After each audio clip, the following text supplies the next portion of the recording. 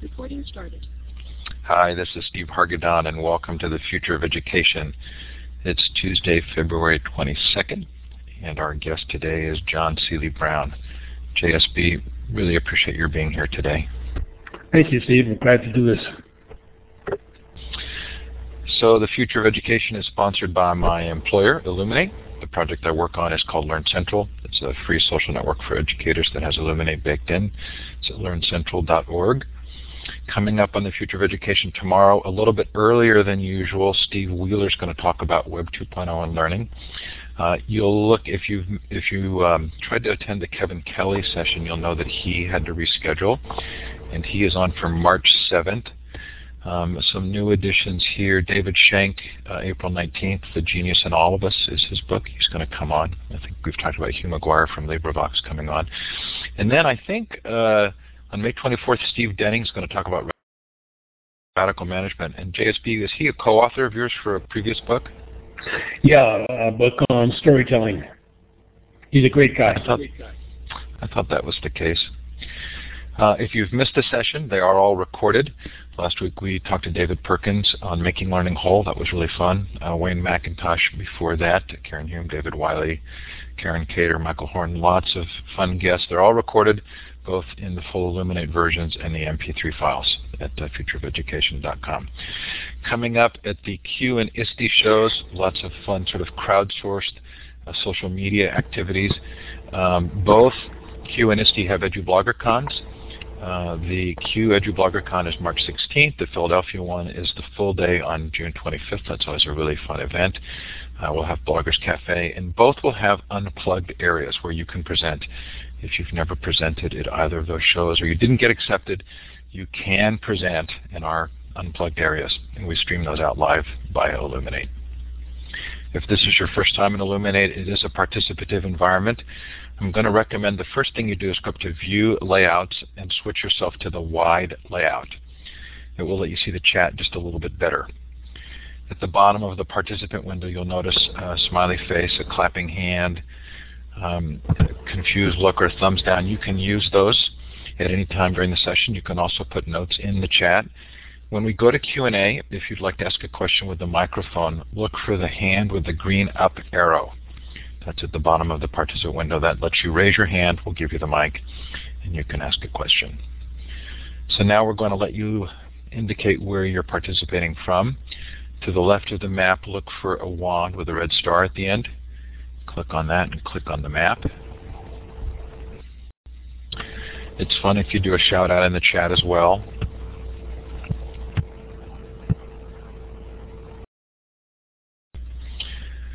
The time, the temperature, anything you want to tell us about where you are. A nice diverse crowd for you today, JSB. That's fantastic. It's always fun to have someone from China. Wherever you're listening from, we sure appreciate your joining us. And if you're listening to the recording, thanks so much. I noticed a couple coming in from New Zealand, so I hope things are okay over there. Yes, we've been thinking about those in New Zealand all day today.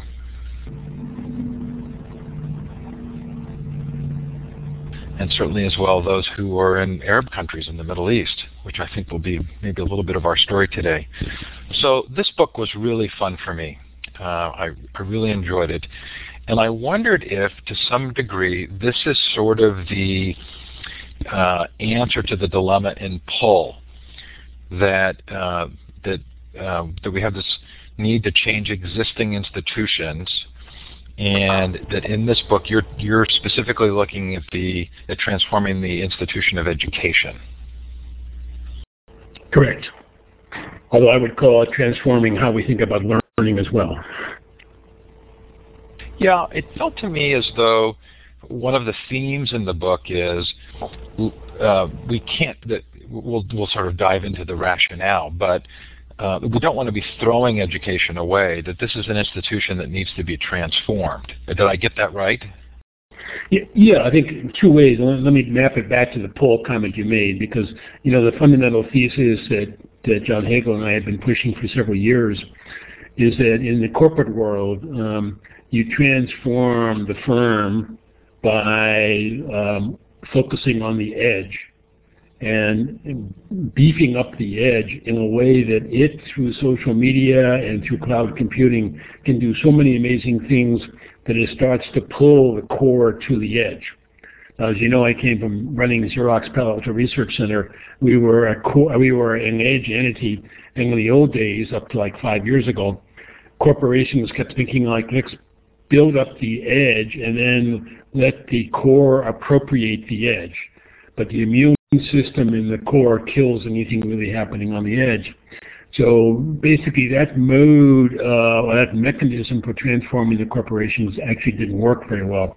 So we decided to flip that entire equation inside out and say, no, we can do things on the edge today that are so incredibly powerful that build up the edge and let the edge attract the core to it. Now, in the world of education, this also holds true. And in that sense, the edge, in many ways, is after-school programs, what's happening in the ecology, around the school. Because after all, a kid doesn't spend his entire life in school, but lives in the town, in the city, and so on and so forth. So in some sense, the hope was, if you could actually get more serious and demonstrable learning and creation going in the edge, almost always with mentorship. And I would say the one thing that comes throughout this book is emphasizing the role of mentorship, but not just authority-based mentorship, but peer-based mentorship as well. But if you can get the edge really high-performing, all of a sudden the core, that is the central school system, starts to take notice. And they begin to see kids who they thought were completely turned off coming into class asking questions. And I've seen this in South Chicago now a bunch of times, that by building up very successful multimedia after-school programs, these kids came alive, and all of a sudden the teachers started asking, how did this happen? These kids are sleeping through my class. Now they're asking questions.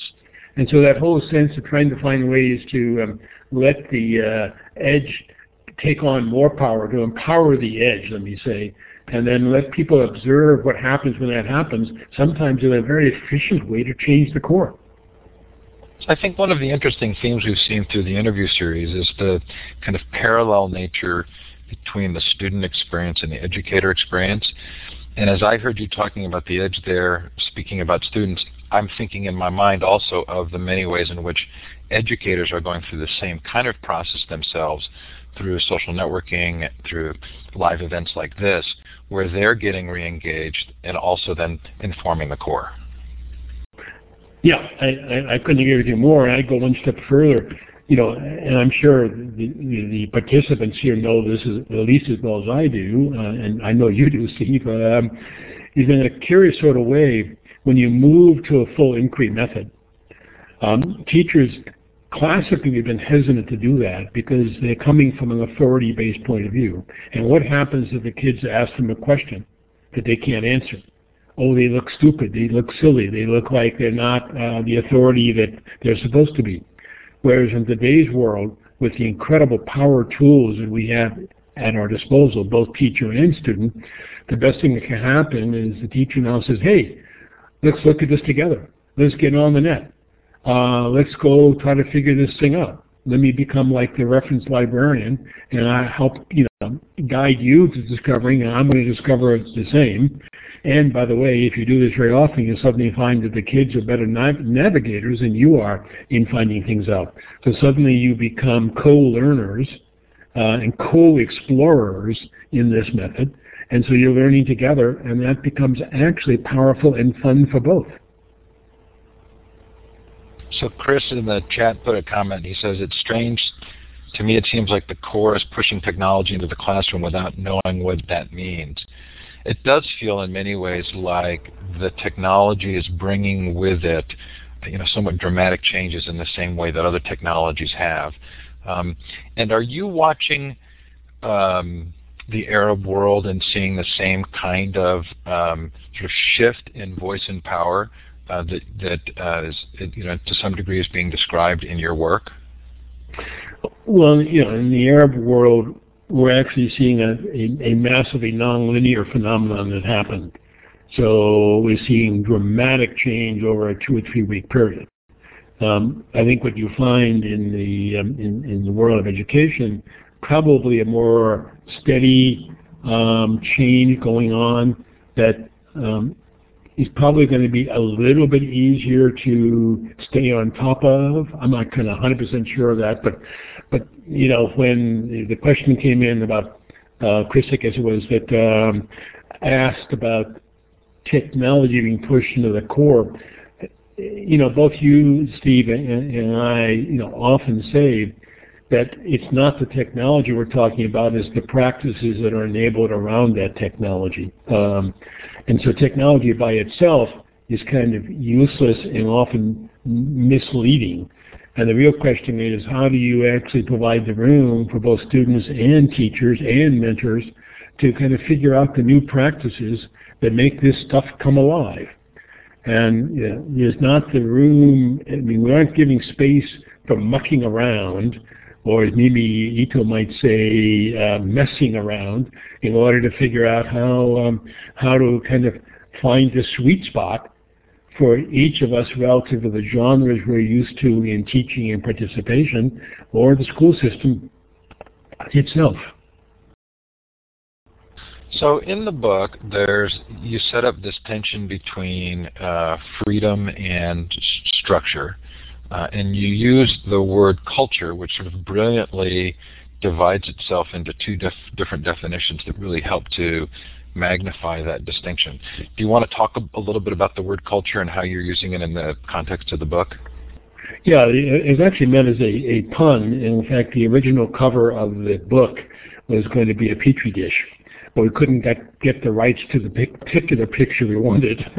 But we think of learning as much more what happens inside a petri dish, where it is a bounded environment with incredibly powerful nutrients, where cross-pollination and things happen, exploration happens, but as an emergent property, and that sense of constant change is what we're up to.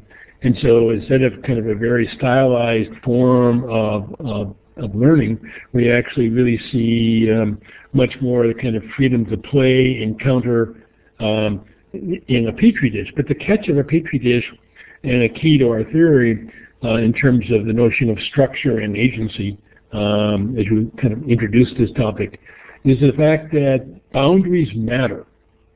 And where I first hit this in a very major way, I was over in Bilbao looking at Frank Gehry's beautiful museum over there, and I was stunned to find that when he first took on the commission, the city fathers offered him this magnificent open space on the hill overlooking the city. And he said, no, I want to build something in the inner guts of the city where there were untold number of constraints. And then what he did is he actually transformed these constraints into resources as a creative act to build that fantastic museum. And I've always been struck that a definition of an architect is one who can transform constraints into resources. And coming from that dispositional stance is not too surprising when I look at things like World of Warcraft. What I see in these massively multiplayer strategic games are the kids that are really good are the ones that transform, again, constraints into resources, can engage in bricolage, can find new ways to use things in unexpected ways, and so on and so forth. So I think that whole spirit, what happens in a petri dish, what happens as an architect looks at a problem, what happens when you go on a quest in World of Warcraft, all start to come together in a form of amplifying a sense of personal agency in order to make things happen, but to understand that boundaries are there, and that you have to work with them, but they can become resources in a very powerful way. So that to me was some of the brilliance of the book. The culture as the more stable, and then culture as change, and the idea of creating systems that embrace change processes, and that sort of took me into your argument. Schools aren't broken because an environment can't be broken. Right. We're growing a solution. Did I get that right? Yeah, absolutely. If we could get to that point of view, these changes may be fairly simple with this reframing. But, we have confused scalable efficiency, in which everything is lockstepped, into looking at how do we construct petri dishes, leveraging the nutrients, and leveraging the power of the collective to help each other. And so, I sometimes laugh, and one of my kind of final slides in a lot of my talks is a slide that says, "Back to the Future, the one-room schoolhouse." And think about what the one-room schoolhouse really is basically the teacher becomes an orchestrator, a coordinator, a mentor, but one who, and a coach, so to speak, but one who is actually skilled at getting older students to help younger students, and older students to learn from yet older students. So, one-room schoolhouse, each kid might spend half his or her time teaching somebody else, and also the other half of the time learning from someone. But of course, these completely fold in on each other, because we all know in this group that the best way to learn something is to have to teach it. So there's something kind of magical in that highly, encapsulated one-room schoolhouse that became a little more like a petri dish. But unfortunately, back 100 years ago in the United States, we didn't have access to the infinite world of tools, computation, and information that we do today. So, today we could re-implement that with amazingly powerful tools. I like to think, Dewey was, decades ahead of his time.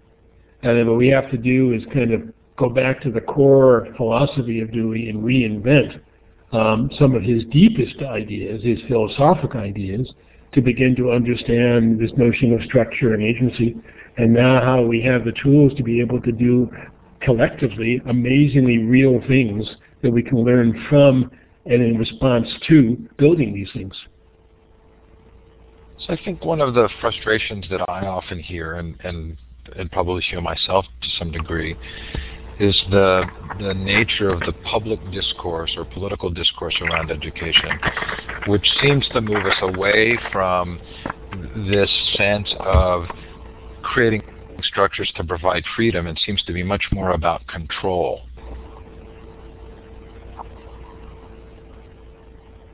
Are you there? Yeah, sorry, I didn't really ask a question, but I was curious as to your sort of sense of the current political dialogue. This sense of testing and controlling seemed to me to be sort of diametrically opposed to the kinds of things you're talking about.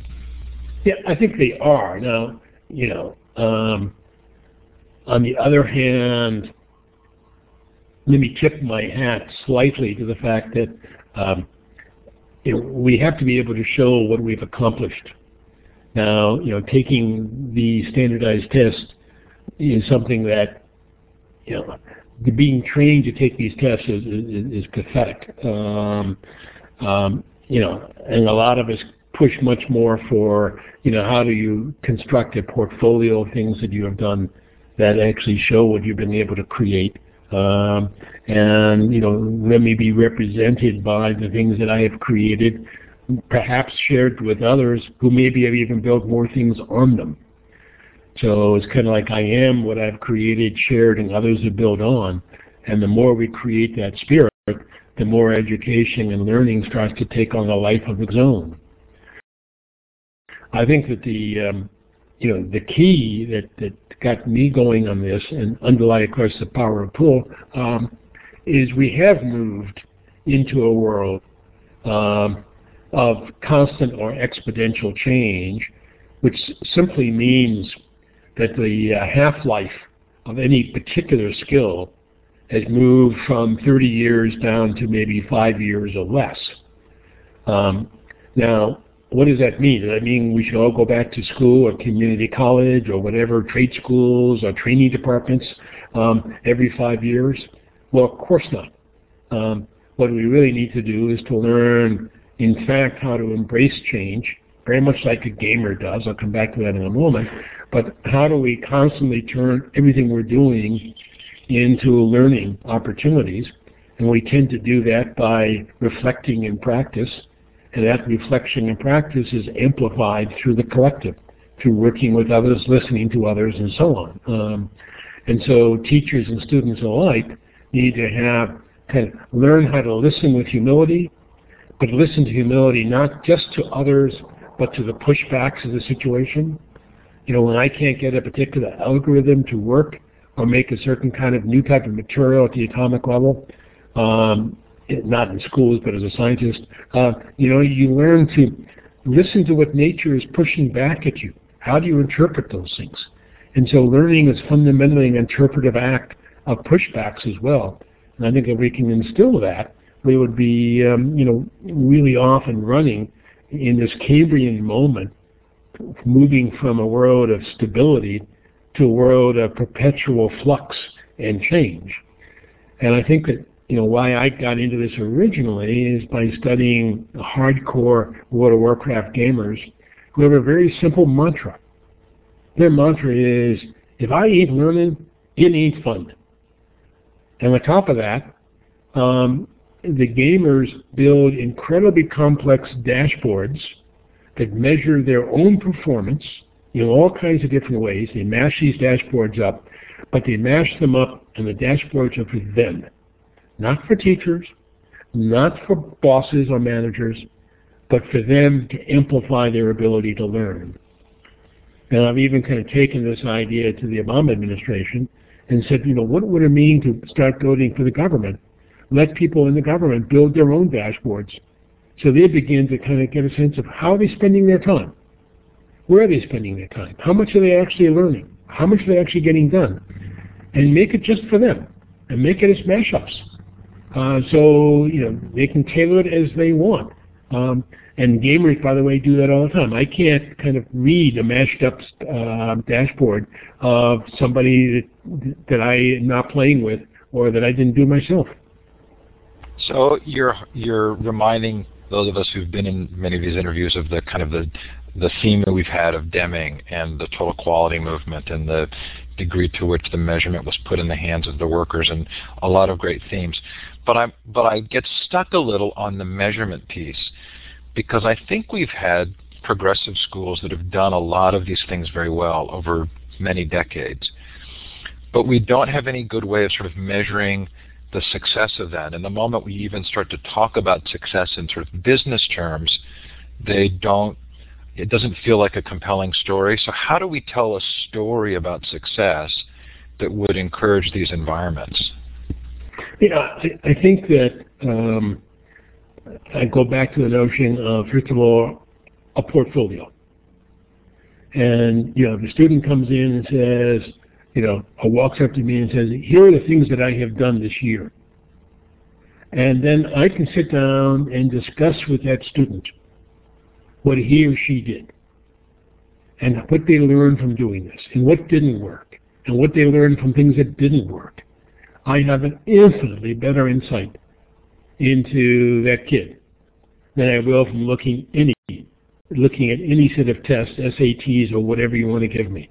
And so I think that, we actually, if we move away from scalable learning, a scalable, education, to understanding much more about how we take the time to understand the individual, that we can do all kinds of things. Now, I think the catch is we've also moved to a world in which is much easier to demonstrate what we've done, because we can build all kinds of new things so easily in the multimedia world, in the computation world, or even in terms of hard goods. So I think that, with things like Tech Shop down at Menlo Park that I'm sure you've talked about before. So there's a sense that action has come back in. It's not just thinking, but as kind of thinking in action, researching action, we're moving back almost more to how studios actually work, again, going back to architecture. Quote, I know I wrote it down, but I can't find it, where I think you essentially say, the moment you try and drive this from the top, you're missing the most important piece of it. And I've wondered about that for student portfolios. I hear of these systems where we're going to roll out a system of student portfolios, and I keep thinking, well, that doesn't allow the student to create their own portfolio. Here, and even have the students not only roll out their own, but also kind of even write essays around what they learn from doing this thing. So, when I interview kids, albeit I'm looking for researchers, but it's almost always not just what you've done, but what did you learn from doing it, and maybe even more important, what didn't work, and how quickly did you detect it? How did you feel about that? How did you step back and reflect on that? Could you take more of a Zen-like quality of kind of just absorb it and move on, or did it paralyze you? So kind of, there's kind of a psychosocial component here that we want to pay a little bit of attention to, as well. But let me go back to one other thing very close to this, and the part that surprised a lot of people in the book is the emphasis we put on play. Now, most of the audience, most of the people right now, I'm sure, are familiar with why play is so important. But I think, and I don't know if you saw it in the book, but we tried to unpack a different take on this. And the take is this, very briefly. When kids get born into this world, they got to figure everything out. They got to kind of find a frame through which the world becomes stabilized. And that is done through play, usually the first 2, 3, 4 years. And, they would sit there, whack-a-mole over and over and over and over again for the American audience, and play, with a tremendously repetitive form, a lot of very simple sensory motor games, et cetera, et cetera. But what they're actually doing is finding a way to make the world stable, to find the frame of reference. And then once they've gotten that frame of reference, then supposedly you go to school and have stuff poured into that frame. Okay, and that's the basic paradigm in shorthand. In a world of constant disruption, you got to rebuild not the knowledge, but the frames. And how do you figure out the new reference frames? How do you figure out how to frame the world? It's almost like, how do you grind new sets of lenses to make sense of the world? Well, guess what? You do that by playing. And we did it to begin with as kids, playing, and now we actually have to think about playing again to do this. And if you look at the kind of the chapter that is a particular take on Mimi stuff and how do you move from hanging out to messing around to geeking out, that's a trajectory into helping a kid or any of us in a rapidly changing world to kind of find our orientation and then find our passion within that orientation in order to get going and make new things. And so I think that sense of play that we all kind of know is important at some level now plays a fundamental epistemological role in the type of learning theory that Doug and I are articulating now. So what struck me about that, and what strikes me about the difference between culture as teaching and culture as learning, or structure and freedom, was the degree to which the process needs to be transparent and generative. The learning to learn means you're describing the learning process as you're going along. Was that what you meant? Yeah, it is. But notice, twice you have used the term structure and freedom, and we use the term structure and agency. And there's a subtle difference between agency and freedom. Agency is how do I imagine something that's a little bit different from where I am now, and what can I do about it? So agency, personal agency, says I can make a difference.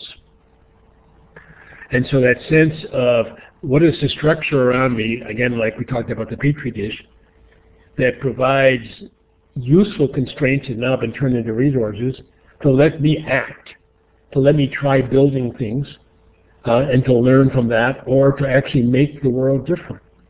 And so that sense of agency, has been kind of stripped away from the way we do schooling today. And when we say that, we can bring agency back in force with the kind of bounded environments that we're talking about. So good. I'm glad you clarified that. I'd love it if you talk a little bit about learning in collective and what that means and what the implications are. Well, the catch in the collective, is how do I, when I'm stuck on something, do I go to one of the collectives that I tend to be a part of, and ask a question, and then get people to give me ideas of what I can do.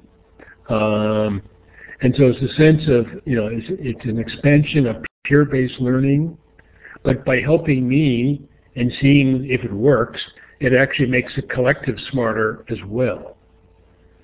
And so I think there's a kind of an interesting duality between if what I'm taking, in some sense the purpose of the collective, you might say, is actually to make me smarter. And that's we wrote a little paper on our website about the difference between communities and collectives. There's two different ends of the spectrum here. But the sense of how does a collective, as a collective set of expertises or experiences, help me orient and figure out what I could do next. And then in return, what do I tell them back so that they get feedback and the collective constantly gets better. So that's kind of a simple example of this. A more complicated example, and one that I finally ended up really adopting, because everywhere I go, and I tend to talk to high-tech audiences, they keep saying, "Oh, John, today's kids, they have no attention span, they can't read with a damn, and they can't write. Sure, they can go off and do wonderful things on Facebook, but that's about it." I can't tell you how many times it comes back, that kind of, I'm sure everyone in here has gotten that. And I say, whoa, guys, step back a moment. Let's look at something like Harry Potter. Okay, Harry Potter is a phenomenon that challenges, if not disrupts, almost all the popular beliefs about learning and attention spans. These kids can sit riveted on 600-page books, the final ones, big ones, maybe not 600, fat books. They can absorb everything in those books. Years later, they can tell you everything about them. But more importantly, what's going on is they're not memorizing. They're not memorizing because what they're also doing is they're learning to be, not just learning about Harry Potter, but they're going into discussion groups, almost always on the web. Some of them are building their own wizard genre of music. A lot of them are trying to guess what the next volume of Harry Potter was going to be. So huge discussion groups around that. Newspapers around this. There's an incredibly active knowledge economy around those books. And it is by being in and immersed in that knowledge economy that they are absorbing everything. So they are no longer just learning about, they are learning to be. They are in. They are learning, they are indwelling in the phenomena. They are a part of the phenomena. And they have learned things unbelievably well, unbelievably deep, and never ever thought about it as memorizing anything. And that's the kind of massive worldwide learning we're talking about. So we got a little bit of an audio delay from you, JSB, so you're going to notice it. We'll catch up. Well, yeah, having children who've read all of the Harry Potter novels and been interested, that my 12-year-old who read them a couple of years ago will tell me, well, they're all really good except for number 5, and then list off all the reasons. You know, I would completely agree. So is some of that response kind of the maybe almost the pathological response that institutions give when they see they're losing power? You're not obeying, you're not doing the things the way we want you to do, so we're going to say that you're doing it badly? I think what it maybe had more to do with the tasks we give kids today make no sense. And if they make no sense, no wonder they go to sleep. It's the same reason why many of the corporate meetings I'm in, I fall asleep. They make no sense. It's just people posturing or trying to, drill in their pet term, and they drill on and on and on, and it just, you fall asleep. So I think we got a dangerous gap between actually what makes sense to folks living in the flux of the digital world and the 20th and 19th century notions of what we needed to learn. And I think there's very little understanding of just once you get a disposition that says, I embrace change, I want to play with change, I want to figure it out, then you can run for life. And so I think it's a shift from learning about to learning to be to learning to become. We're going to switch to Q&A in about 8 minutes, so I want to quickly go through a couple of other things, if that's okay. In your chapter, We Know More Than We Can Say, you talk about explicit versus tacit knowledge, and this is where it really felt to me that you brought in themes from Paul. This is a quote from you. Students learn best when they're able to follow their passion and operate within the constraints of a bounded environment. It felt to me like this was even in some ways sort of the core conclusion of the book. Information plus experimentation equals play. Right. Yeah, I think it is. It actually stems from the earlier work in the social life of information. In terms of the epistemological shift to looking much more carefully at social practices and the tacit component, therein. Or how do you indwell in a situation, which is having more to do with by being in, you're starting to connect things subconsciously, and it's that subconscious connections that actually let you make sense out of things. So I think that both indwelling, which plays at the tacit level primarily, is something that becomes empowered from the type of immersive learning we're talking about. And the ironic thing is, if the tacit is where the guts really live, so to speak, you can't be taught the tacit. You got to be a part of it. You got to be indwelling in it. And that's what these immersive environments are actually doing.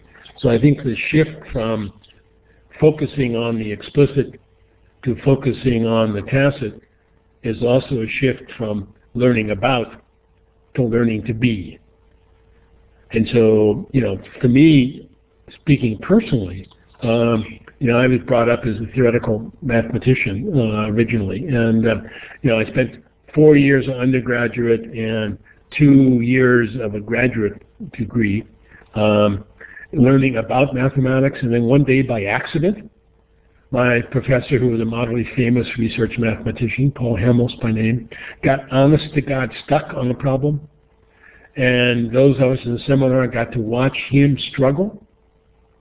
And in that struggle was the first time I got a glimpse of what it means to be a research mathematician. It was a monumental event in my life. How I could have spent 6 years thinking that mathematics was this pure formal stuff, as opposed to an incredibly messy, intuitive mucking around with stuff. And it's only after you muck around and finally get the idea do you go back and try to prove it in terms of this logical proof. I had it all backwards because I'd never been able to see how a practicing mathematician actually worked. And needless to say, no book, except Proofs and Refutations, the one book in the world I know of by Lakatos, gets into this. And so that's what got me particularly sensitized to almost a conspiracy theory that we make things seem pure and pristine when in fact they're horribly messy and we just got to get in there and mess around. One of the sort of saddest stories for me in the book is Doug's story of the students and their passion, asking them what it was they were really passionate about and having the students say, I don't know. Yeah, and I think that, as folks here on the call, on the collective here know, we're living in a world of that our parents are pushing kids to be overachievers.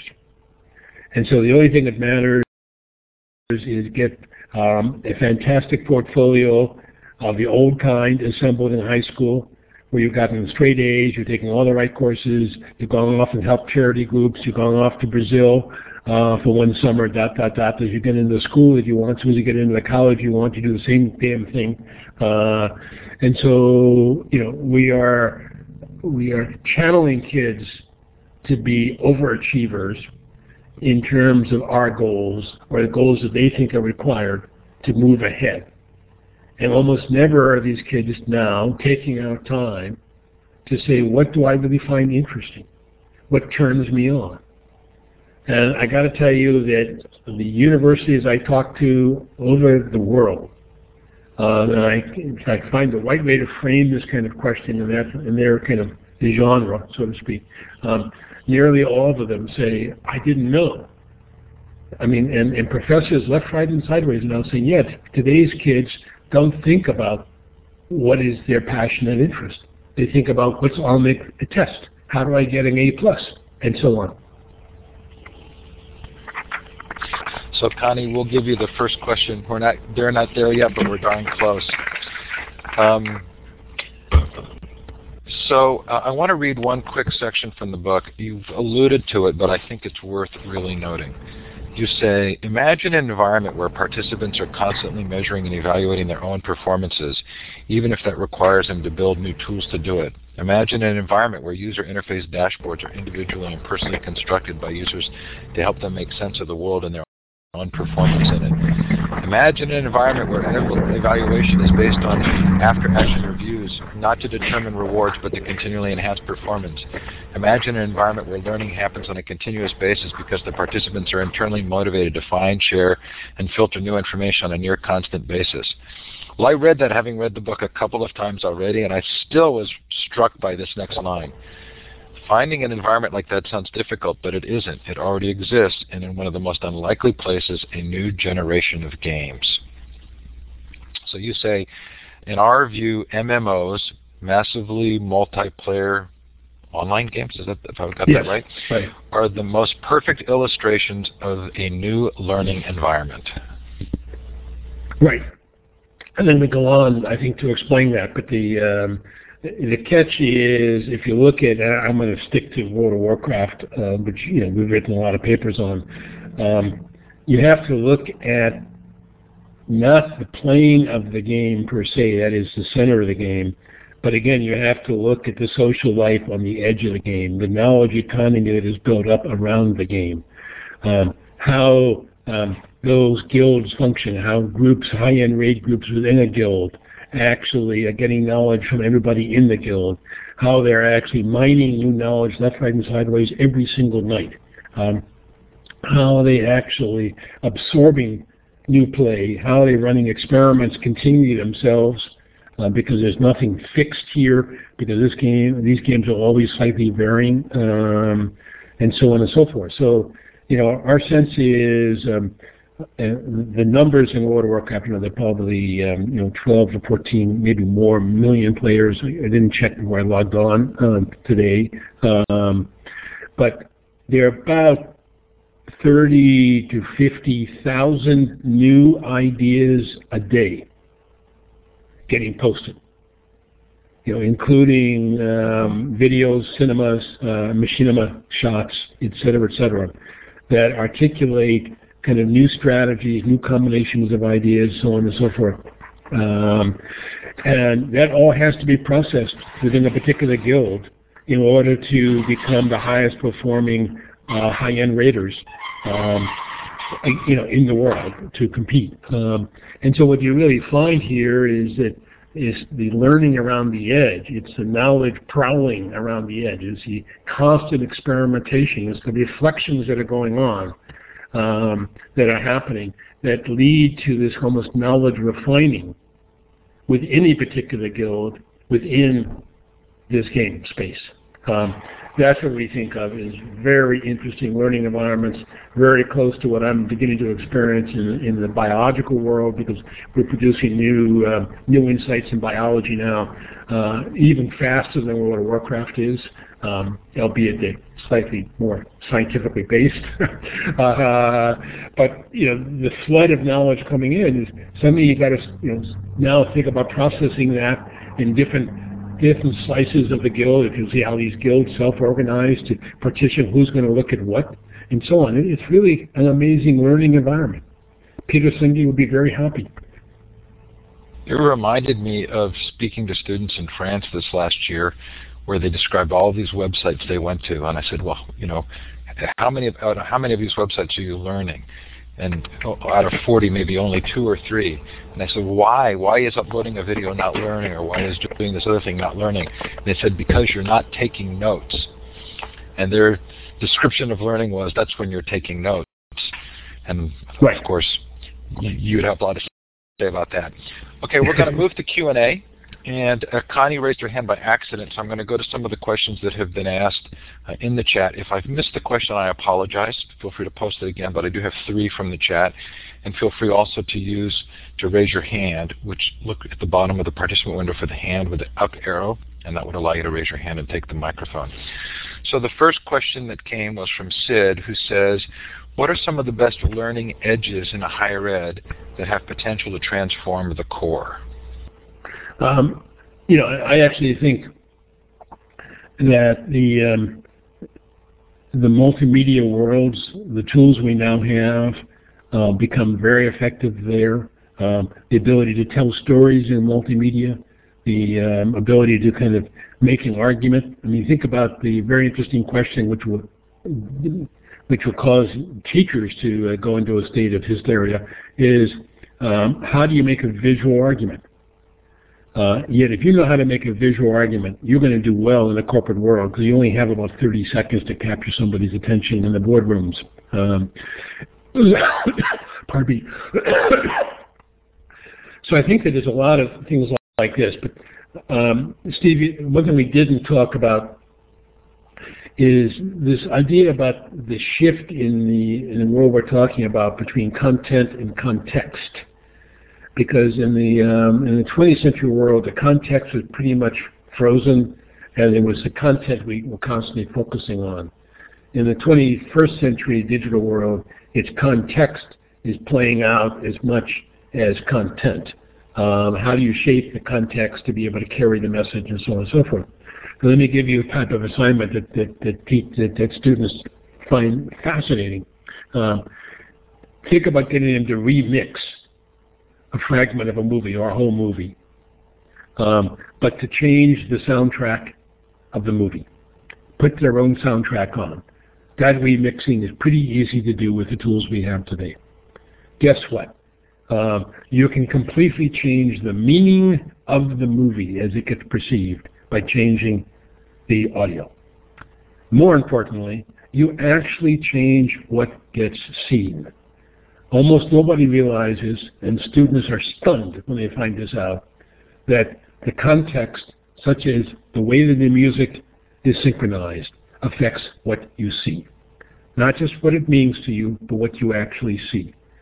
They used to do this around Jurassic Park and take a very dramatic scene about when the dinosaur chomps the person. But go back and do a still frame analysis of that. You find out the dinosaur never did. It was all communicated by the music track. It was playing behind that ascent. So you begin to now see how, by thinking about tools to modify context, you are actually changing the meaning and changing, well, a lot of things besides just the meaning. Now, why do I care about that? Is that happens to be incredibly important for being able to evaluate things you now see in the public sphere. Once you understand how, by even shifting the camera angle, which is hard to do post facto, but changing the music, changing the shading, how it will change what an event seems like when you see it on TV news. You become much more aware, much more you begin to ask all kinds of new questions about, did he really say that way? Yes, he said it, but what was the context? Was the context clipped or not? And so you become, I think, much more attuned to how media maybe is shaping, if not manipulating, how we think or what we think is happening in the world. All this, I think, actually makes us much better world citizens. If you have a question for JSB, please feel free to raise your hand or put it in the chat. I have a couple of more. Rob, thanks. I'll do one or two before I get to yours. Ken asked, isn't it much easier to immerse a child in computer-generated personalized learning, provided at the level, pace, etc., that is most appealing to the student? I think it's a question. I'm not opposed to what Clayton Christensen has argued in Disruptive Class. I think that having a certain base knowledge certainly helps, although I think you'd be surprised after a certain age how much knowledge kids are capable of picking up on their own. So I think that setting up a base knowledge sure helps, but you'd be surprised how much you can pull yourself up by your bootstraps once you get to a certain level, especially if you're used to kind of learning how to kind of think intuitively and learn how to play with things. You begin to start figuring things out, where instead of just kind of absorbing or accepting things being given you, you start manipulating them and see what makes sense. So there's a give and take here. But no, I'm not opposed to brilliant lectures or carefully structured material that helps me rapidly get into an exploratory mode.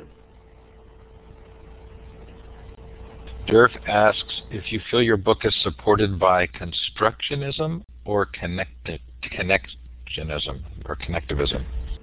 Well, I think both those almost epistemological stance is play into what we're saying.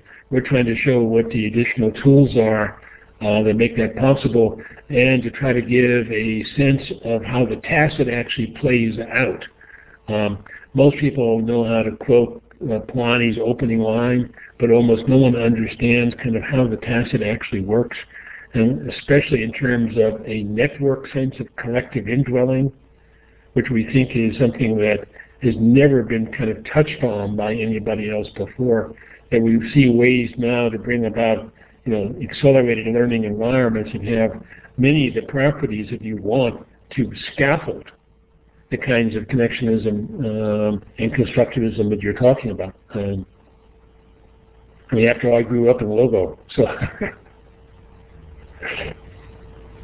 So I think this may be a different question than the previous one, but Rob's asking if you agree with Christensen's concept of disruptive innovations.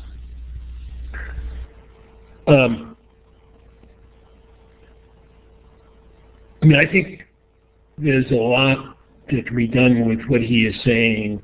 I would add on to it intelligent coaching, which is, of course, some of you know that's where I started out originally, in terms of how you really personalize and look over the shoulder of a student trying to do something.